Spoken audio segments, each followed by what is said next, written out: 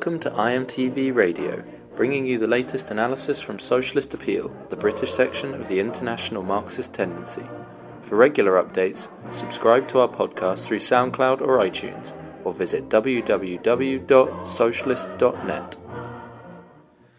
So yesterday, an American military surveillance drone was shot down somewhere near the borders of Iran. The Iranian authorities are claiming that it was transgressing Iranian airspace, whereas the Americans are saying that it wasn't.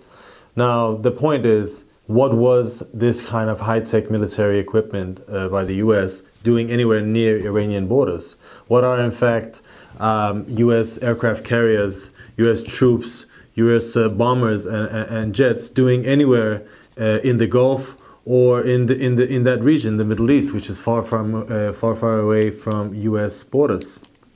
The Americans are also accusing the Iranians of ramping up aggression around the Persian Gulf and around the Strait of Hormuz. And they accuse them of having caused a series of explosions on oil tankers in the last period. But why would the Iranians deny this while they would take responsibility for downing the US drone?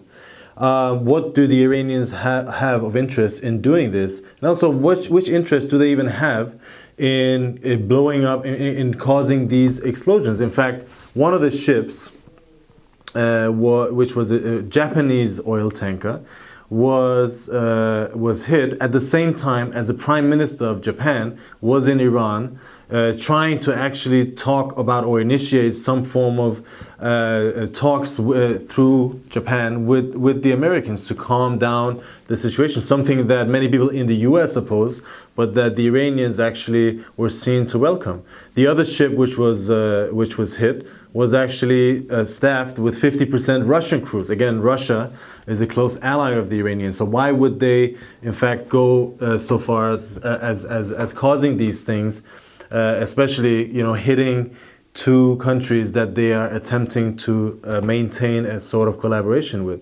The fact is they don't have any interest in these things. In fact, the Iranians for a long time has done everything they could, has bent over backwards to appear to be civilized and dependable. And at no time have they taken this type of unilateral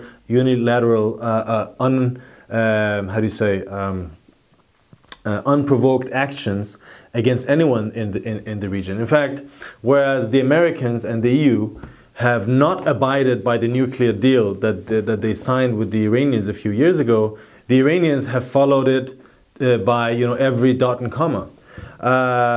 The fact is that the Iranian regime wants a deal with the West. It wants to prove to them that it's dependable, that it can be relied upon, that they can collaborate with it, and that it can be partners of the West in the Middle East. So why would they risk all of this that they've built up for years, in fact, by doing these reckless actions, which they are, blowing up or causing explosions on oil tankers in this region can have severe influences on oil prices globally and on the world economy? They wouldn't. They have no interest in this type of aggression. But there are others who do. In particular, Saudi Arabia and Israel, and also National Security Advisor John Bolton and the hawks in the Republican Party, who all see Iran as an existential threat. In particular, the regimes in Saudi Arabia and Israel who feel threatened by the rise of Iranian influence in a region which they have always seen as their backyard, where they could do whatever they wanted to unopposed, basically. These people are not interested in any kind of rapprochement between Iran and the Americans. And in fact, they have been, all of them, calling incessantly for a war on Iran. It was John Bolton, someone who was also very key to the to leading in the lead up to the war, to the U.S. war in Iraq, who has been calling for a long time for preemptively, in fact, bombing Iran. Now, the Israelis and Saudis have actually been doing the same thing. And in fact, together they form the centers of reaction and counter-revolution throughout the Middle East. And as opposed to them, Iran has in fact not been carrying out any unprovoked aggressions against any other nations in recent times. It was the U.S. which started the wars against two of Iran's neighbors, against Iran and Afghanistan, costing the lives of more than 1 million people, destroying two countries completely, leading to barbarism and all the things that we know. It was the U.S. along with its Gulf allies, Jordan and Turkey, who started this campaign of sectarianizing the Syrian civil war in order to overthrow the Syria's president Bashar al-Assad. It was Saudi Arabia that started the war against Yemen, which is now, which is basically pushing that country towards barbarism if it hasn't already done so. It's been Israel who's been leading these barbaric wars against the Palestinian people and also against Lebanon, constantly threatening of new wars against these, and also have been attacking, in fact, Syria over the last period.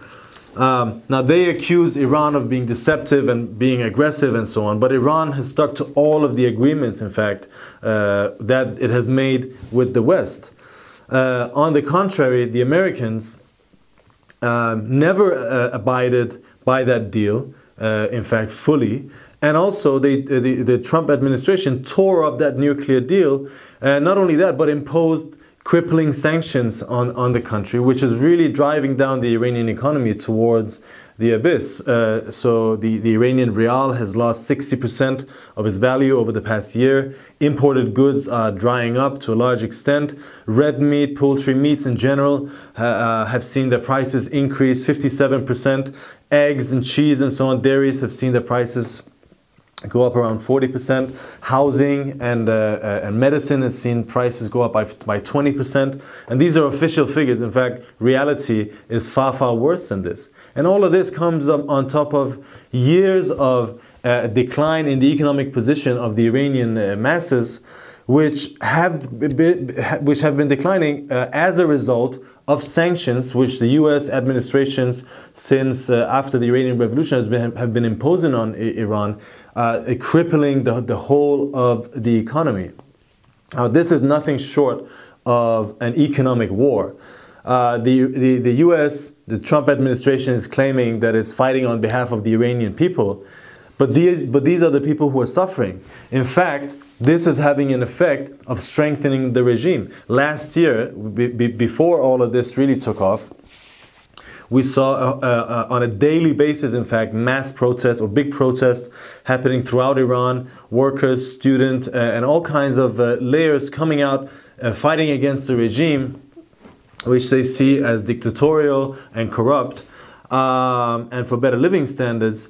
But after, as these sanctions have been hitting more and more, and the Americans have been driving up the rhetoric and the war rhetoric. In fact, the protests are dying down as people are rallying behind the regime in defense of the nations. Because no matter how much they hate the regime and the clerics, they hate U.S. imperialism far more than that. And they can see from Iraq, from Afghanistan, and from Syria what U.S. intervention, what Western intervention in Iran really means.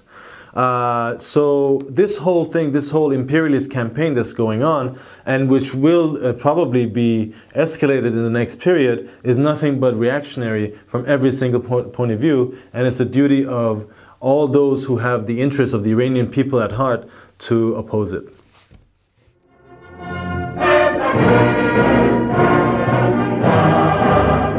Thank you for tuning in to IMTV Radio. Subscribe or download the podcast on iTunes or SoundCloud, or visit www.socialist.net for all the latest news, analysis, and Marxist ideas.